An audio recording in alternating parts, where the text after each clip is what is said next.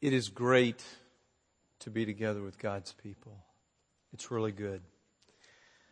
We can say with the psalmist, I was glad when they said unto me, let us go to the house of the Lord. Athanasius in the 4th century said that the Psalms held a unique place in the Bible. Why? He said, because while most of the Scripture speaks to us, the Psalms speak for us. I'd like to begin our message by reading to you Psalm 92.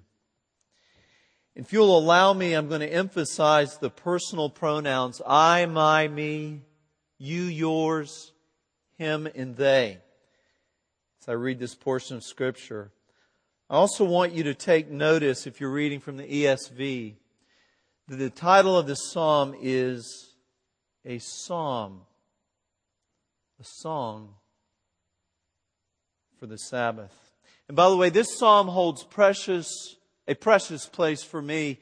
1979, 30 years ago this fall, I was a freshman at Clemson. A guy named Stu Johnston wanted to help disciple me in the Lord. And he helped me memorize the psalm. We did it together. And I hope maybe that you'll do that with someone. By the way, why is a psalm or a melody equated with a song? Well, it's easy. The Psalms were Israel's hymn book. You might think of the Trinity hymnal, the red one that's in your pew, as ours. But Israel considered their collection of Psalms as their own hymn book. But here's a catch. There's a fellow in our Trinity hymnal who in his late 60s, early 70s, his name is Edmund Clowney. He wrote 7 songs that were published in the Trinity hymnal.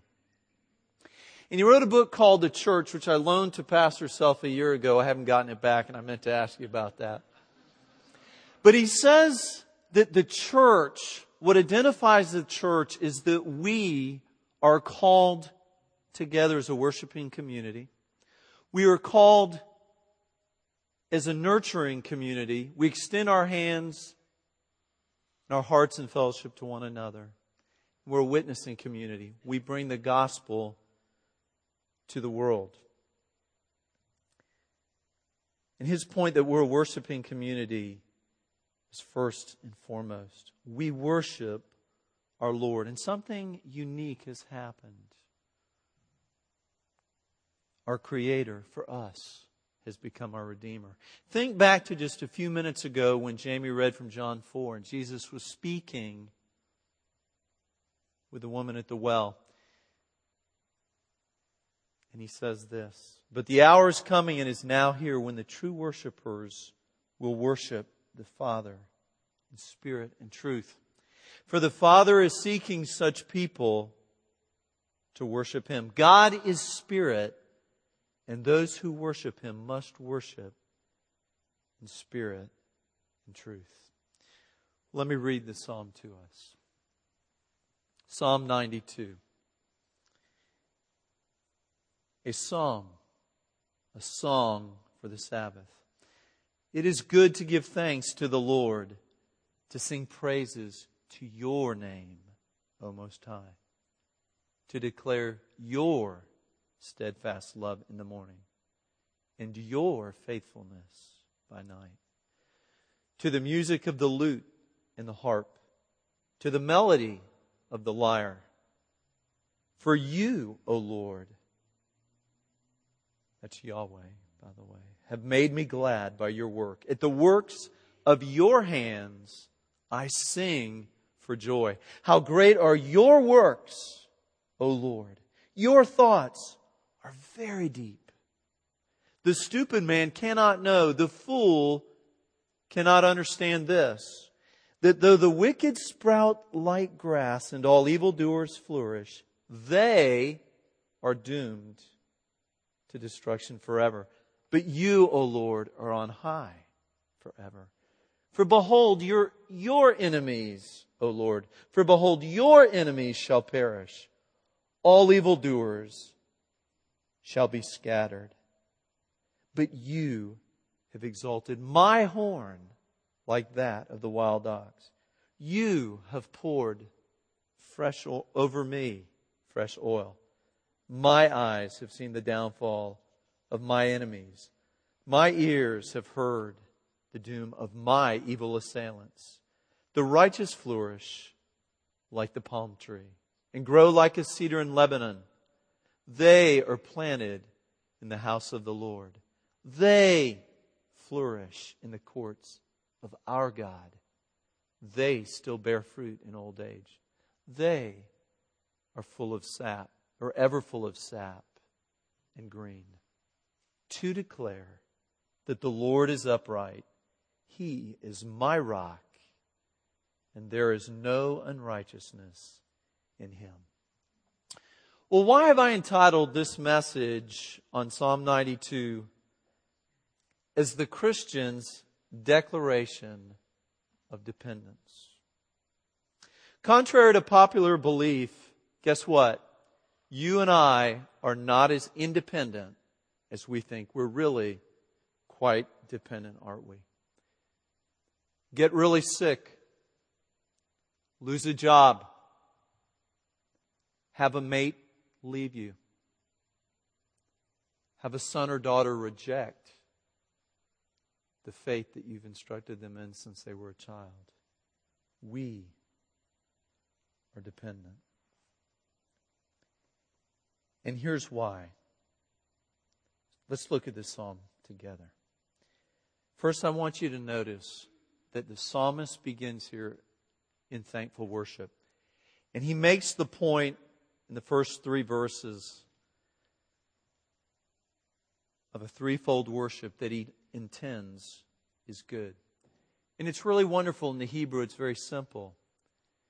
He just says tov. That's the word for good. It's not like in English where it says it is good. It just says good. Good. It is good, he says. And then he says 3 things under this heading of it is good.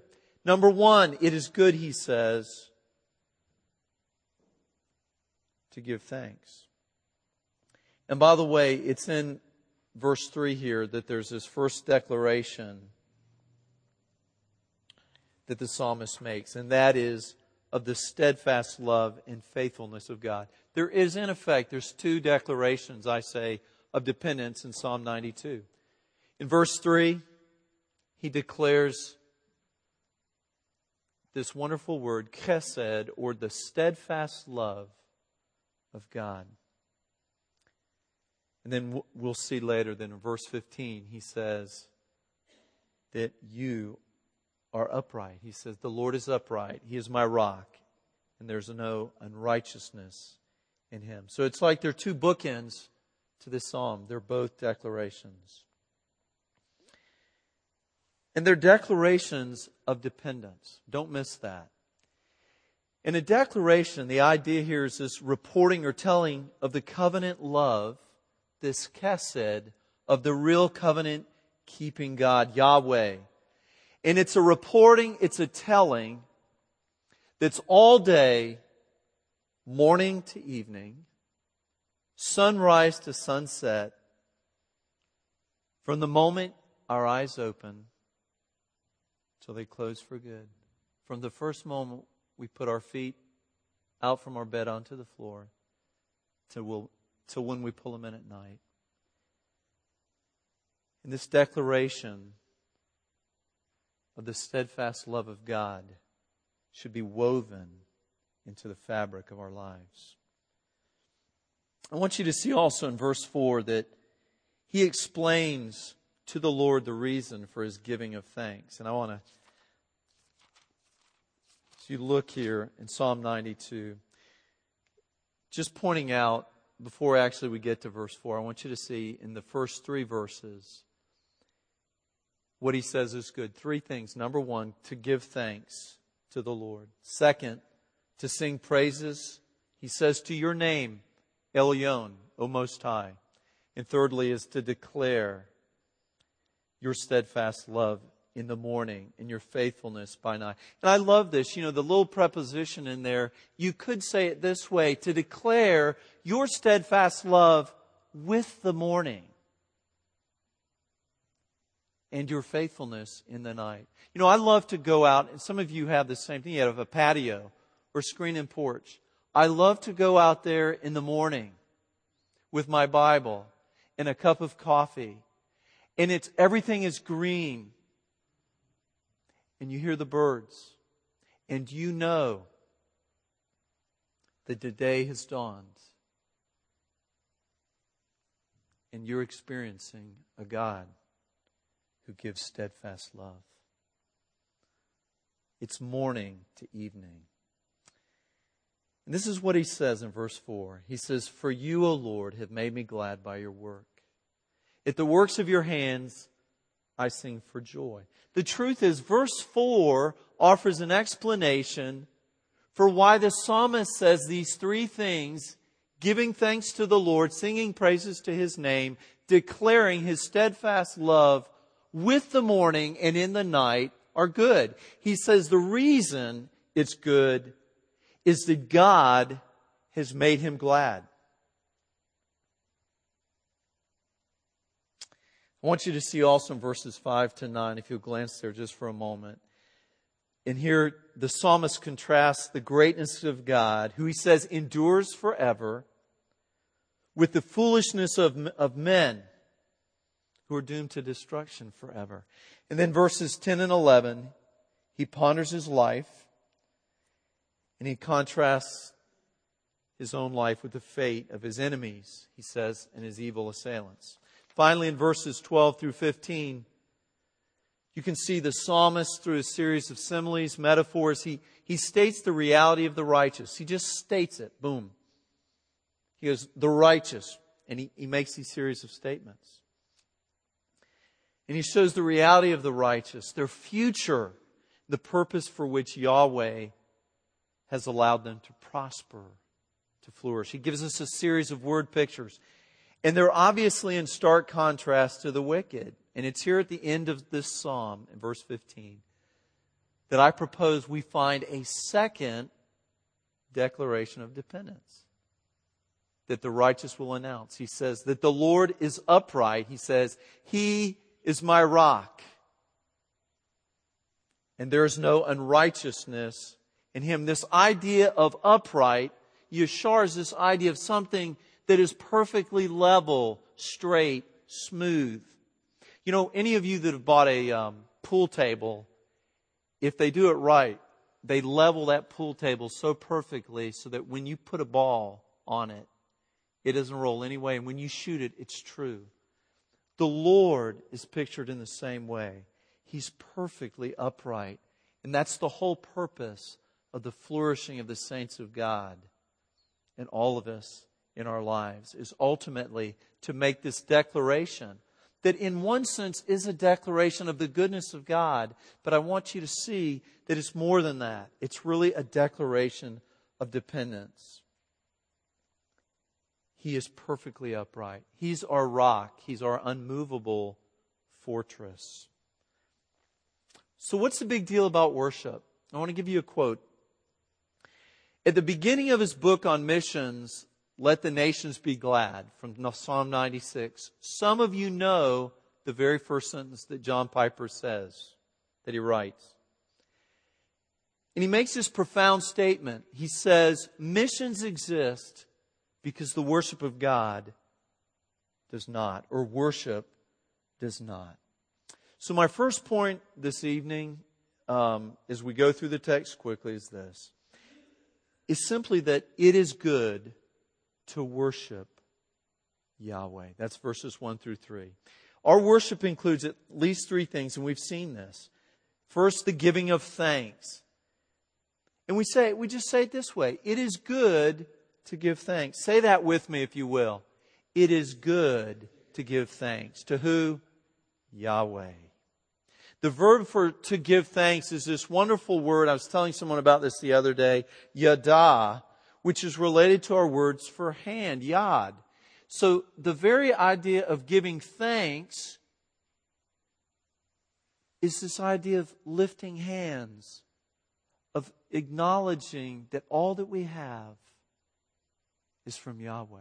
Even Paul says, right, why do you boast when you have something as though you did not receive it? We are debtors to God, and even the word for give thanks communicates this. Let me ask you some questions. Are you thankful to God? Does that characterize your life? Or are you an ingrate? Are you just grumbling? Here's a true axiom. I am thankful to God to the degree I consider all His benefits to me, especially the cross of Christ. That's why the psalmist says, what is his prayer? He said, let's not forget all His benefits. To illustrate this point, I want you to think about the time when Jesus met a group of 10.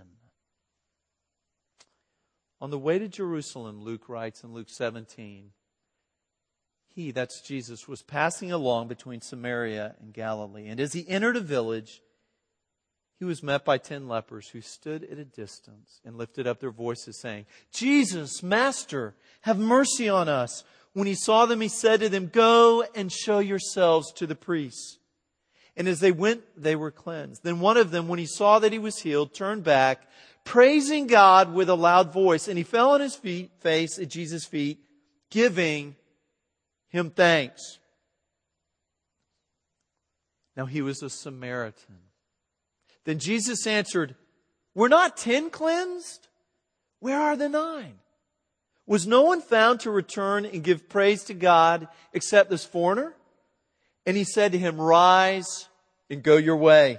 Your faith has made you well. When we understand what God has done for us, thankfulness is a normal response. And so it's incumbent on us as the people of God to always be bringing up, reminding us of what God has done for us. I was talking to Cheryl about this, about the idea that even professional athletes that make millions of dollars, like a Kobe Bryant for the Lakers, every day goes, and what does he do in the gym? Swish, swish. He keeps practicing the same things over and over, even though he's proven that in big game moments he can do it. And I say for the Christian, we need to practice this art of thankfulness by remembering, bringing to our remembrance, preaching the gospel to ourselves from morning until night, all that God has done for us. It is good, the psalmist says, to give thanks. Secondly, our worship needs to include the singing of praises to God's name. By the way, if you cannot sing enthusiastically or genuinely, should you keep singing? Yes. Amen. That's right. By the way, to our musicians, thank you for the way you contribute to our worship. Keep doing it skillfully. Understand that you're actually helping us obey the song. Thank you. And it's to God's name. The psalmist says not simply it is good to sing praises, but it's to sing praises to your name, to the name of God. What name does he give? Elyon, or Most High. What is more personal or significant than a name?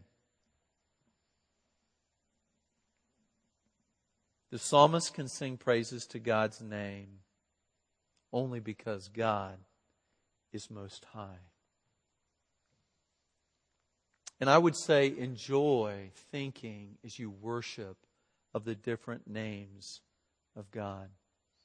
Can I hear some just for a moment? Some names of God. How about Emmanuel? God with us. How about someone else? Jehovah Jireh. What? Yeah, very good. El Shaddai. Good. Elohim. Good. Adonai, yeah. Someone else? I am. I'm sorry? Alpha and Omega. Very good. Prince of Peace. Right. Very good. It is good to sing praises to your name. Thirdly, I want us to see that in our worship we declare the steadfast love, the chesed of God. And it's simply the covenant love of Yahweh. It's the most special love of all. It's His steadfast love, His loyalty, His faithfulness, His loving kindness. When God is giving the second of the 10 commandments in Exodus 20, verse 6, He says that He shows steadfast love. There's our word, chesed, to 1,000. In Lamentations 3, a couple of verses we're all familiar with, the writer, probably Jeremiah, says, the steadfast love, the chesed of the Lord, never ceases. His mercies never come to an end. They are new every morning. Great is your faithfulness. And we see in verse 4 why it is good for me to worship you. That's how the psalmist would say it. God, this is why it's good for me to worship you. This is why I've intended to give thanks to you. This is why I want to sing praises to your name. This is why I want to declare from the rising of the sun to its setting your steadfast love. Because you, O Yahweh, have made me glad by your work. At the works of your hands, I sing for joy. By the way, these are intensive words. I want you to understand this for a moment. These are intensive verbs about, you have made me glad. That is not simply that I've got this little subtle smile on my face. I am really happy. It would go something like this. And I want to translate this for you for a moment. I want to do this. When I think about all you have done, O God, I am just beside myself. I am enthralled. I could not be happier. And I will sing, no, I will shout for joy at the top of my lungs with all my heart when I think of your accomplishments. The whole sense of these verbs is intense. It's active. It's not disinterested and passive. There's no embarrassment. Monday, I was at the Greenville Drive game. We took some clients. They were giving away free t-shirts. All you had to do was be the most excited person in your section.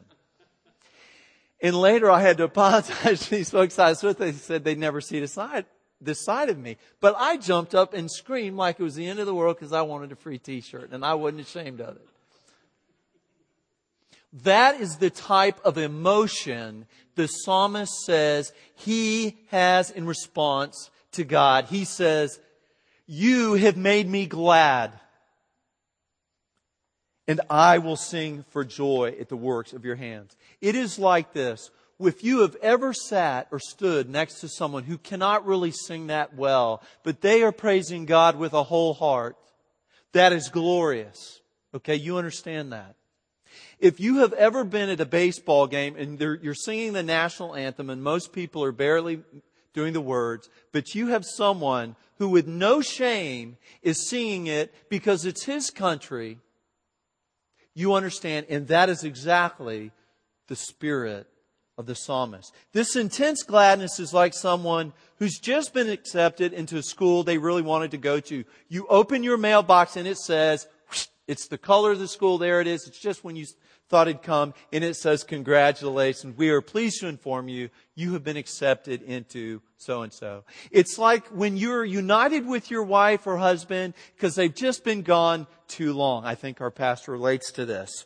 It's like holding a sweet little grandchild who's just like dessert or an intoxicating drug to you. And as Helen and Glenn just experienced when Catherine said, I want to go back to Greenville with you. That brings joy to your heart. That's the type of gladness. And you just savor every smile and expression And you want them to be indelibly preserved as you look at that sweet little face. It's like a vacation when you are completely exhausted and you need to have a rest doing nothing. It's like a wonderful home-cooked meal when you're absolutely starving or you've been eating cafeteria food for 9 months at college. You get the point. This is not passive. It's active. Look with me now as we turn to verses 5 through 9. I want you to see in verse 5, the psalmist sets us up. He says, "How great are your works." And he says, "Your thoughts are very deep." And it's giving us this kind of vertical sense. You're great. Your works, they're just so high. Your thoughts, they're just so low, so deep. And then he shows us that the enemies of God, about their fortunes, they're only temporary. They appear to flourish. And you understand, if you've ever had a yard that does this, looks great in April and May. And then by August, right, when every weed known to man has taken over your yard, and it's the dog days of summer, and your yard is begging for water, it just goes away. That's what the wicked are like. Yet God, he says, is on high forever. Let me ask you a question, just an application question. Are you paralyzed with envy? Sorry, forgive me while I mess with this just for a minute. I think I knocked it off. Are you paralyzed with envy over the apparent good fortune of those who don't know God? Do you ever think to yourself, some people get all the luck? You ever say that? They're just so lucky. You might not say it, but in your heart you think it. Let me remind you what the psalmist says here. He says, "Behold, your enemies, O Lord." Verse 8. "Behold, your enemies shall perish. All evildoers shall be scattered." You see, the psalmist confesses what God already knows. And I want you to think about just that for a moment. It's as though for a moment in verse 9, you would think that he's informing God of something as though God doesn't know it. I want you to think about that. Hey, God, I want you to know your enemies will perish, in case you didn't know. Think about this. When I praise God, when you and I praise God, we tell Him what He already knows to be true.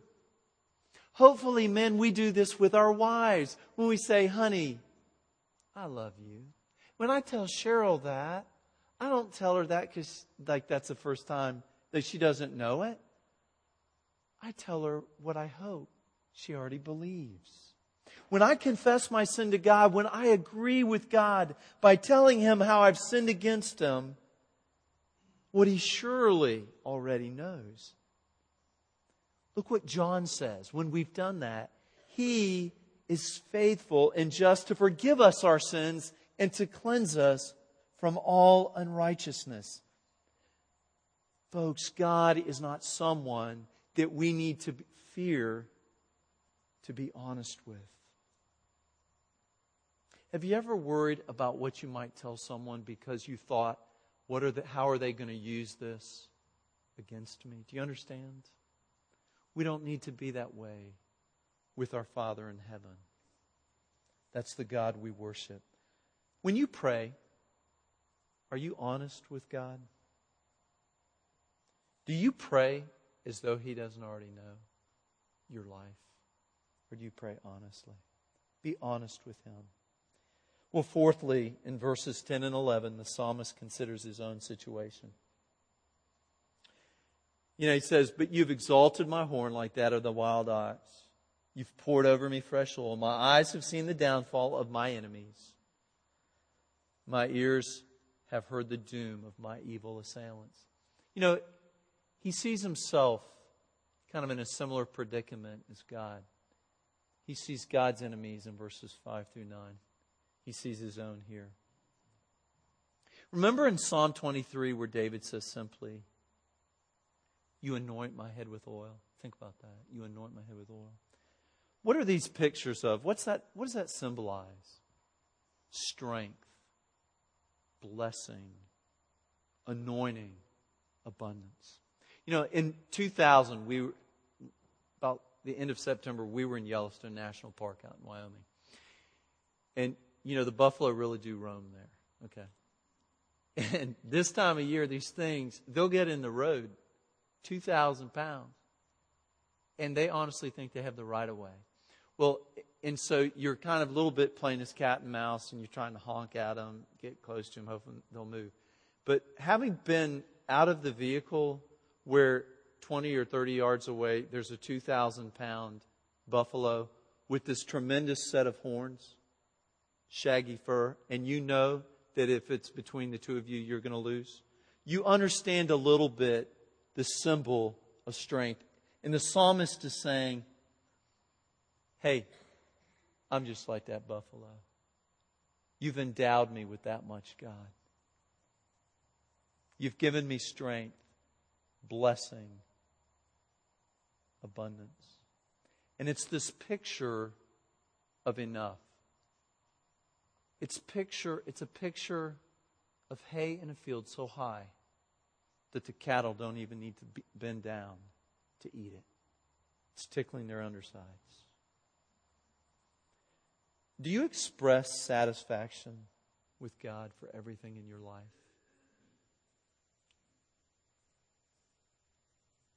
If someone were to ask you, how are you doing? Can you honestly say, better than I deserve? Can you say that genuinely? You know, that's the language of just moving the river of the grace of God.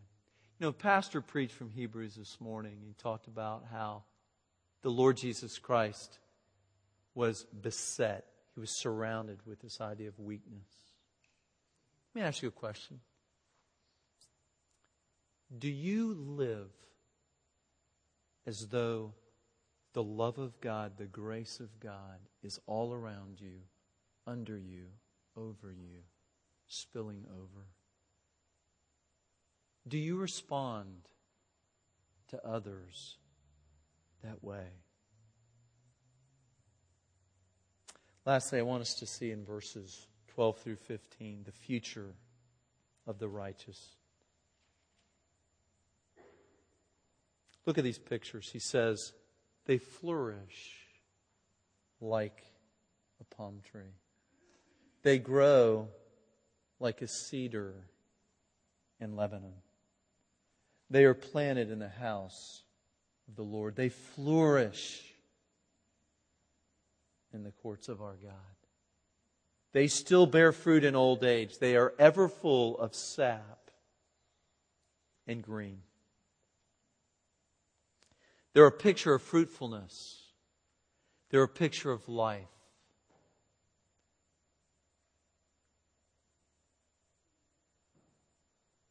They create this look of endurance. And they all prepare us for a second and final declaration of dependence. We've seen that the first declaration is just that from morning to night, from first breath until last, I live, I move, I have my being in you, O covenant-keeping God, Yahweh, in your covenant love, your chesed, which is perfect. It's never failing. But here's our second declaration of dependence. It's just that we declare He's upright. He is so on the level. He's so just. He's my rock. He's unmovable. If you're like me, when you find a big rock, you like to stand on it. There's something Even when you're 50 years of age, you get on a big rock, you just want to stand on it. It's amazing. It never moves, does it? That's how the Lord is. And He says, there's no unrighteousness in Him. I want to leave you with a series of questions as we close. Does your worship of God include thanksgiving? C.J. Mahaney, in his book on humility, talks, great application at the end of the book, that when we wake up, this is what he suggests. When you are first conscious of waking up in the morning, you breathe, "O Lord, thank you for this day. Thank you for this steadfast love. You have let me live through another night. Today is your day. Help me walk all day in your grace. Thank you for the chance to live under the cross of Christ one more day, to live as a worshiper of you." When you're here in worship and you're singing praises to the Lord, do you attempt to sing genuinely from the heart? Or do you distinguish and say, "I really don't like that song. I'll wait to the next one"? Okay. Do you declare to yourself and others the chesed of God with the morning and with the night? You know, I was talking with Ray and Chrissy Parker at the end of the service this morning, and I think most of you know her brother passed away 3 weeks ago.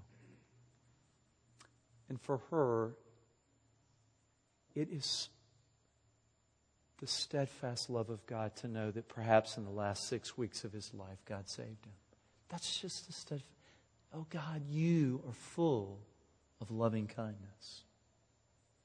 Do you speak that to others? Are you glad? Let me ask you this. Are you really glad with God? What is it that makes you jumping up and down glad? Shouting and singing with joy type of glad? By the way, listen to this for a minute. Have you ever walked into a room or in any situation and someone greeted you with these words, "I'm not happy with you"? You ever had that experience?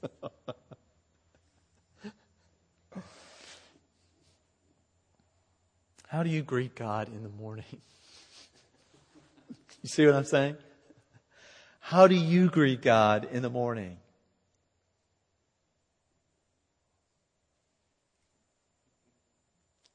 Is it with a praise of His steadfast love, His chesed? And how do you respond to the apparent prospering of those who are lost?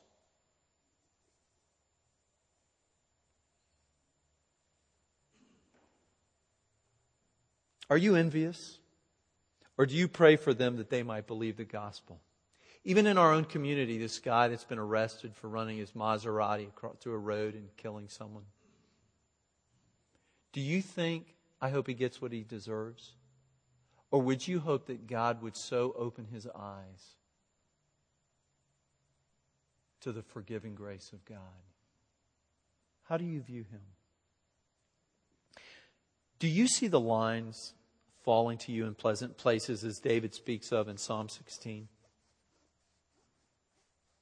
How are you ordering your life for the next 20, 30, 50 years?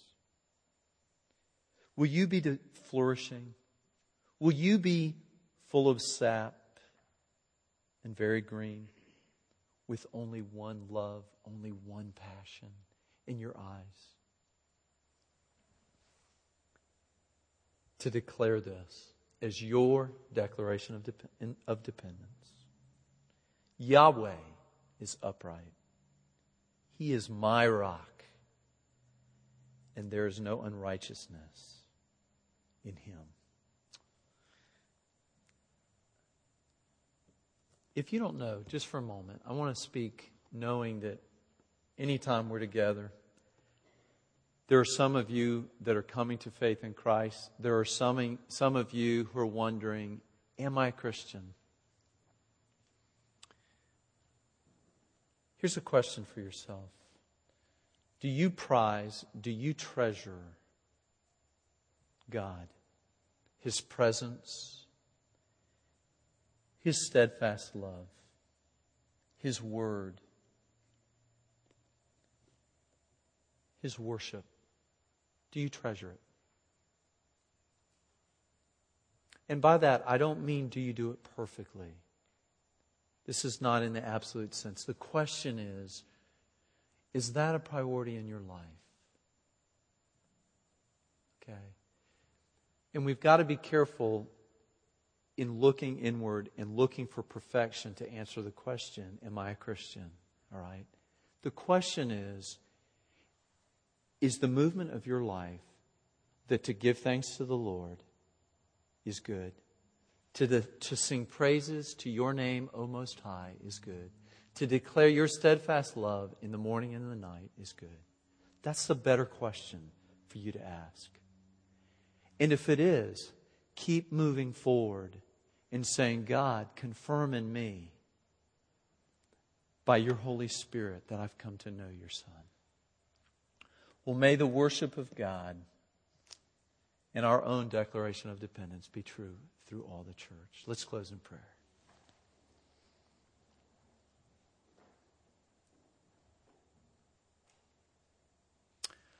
Lord Yahweh,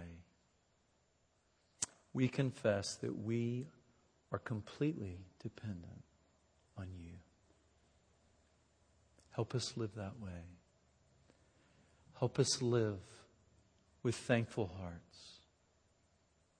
Hearts ready to sing praises to you with passion. Hearts ready to declare your steadfast love from the moment we wake to when we go to bed at night. Oh, confirm your church as the ones who've been called to worship you, to declare your excellencies for us who've been called from darkness into light. We bless you. We bless your Son, your Holy Spirit. And we pray that the Lord Jesus Christ might reign as King in our hearts and in His church forever. We bless you, our God, and we pray in your name. Amen. Amen.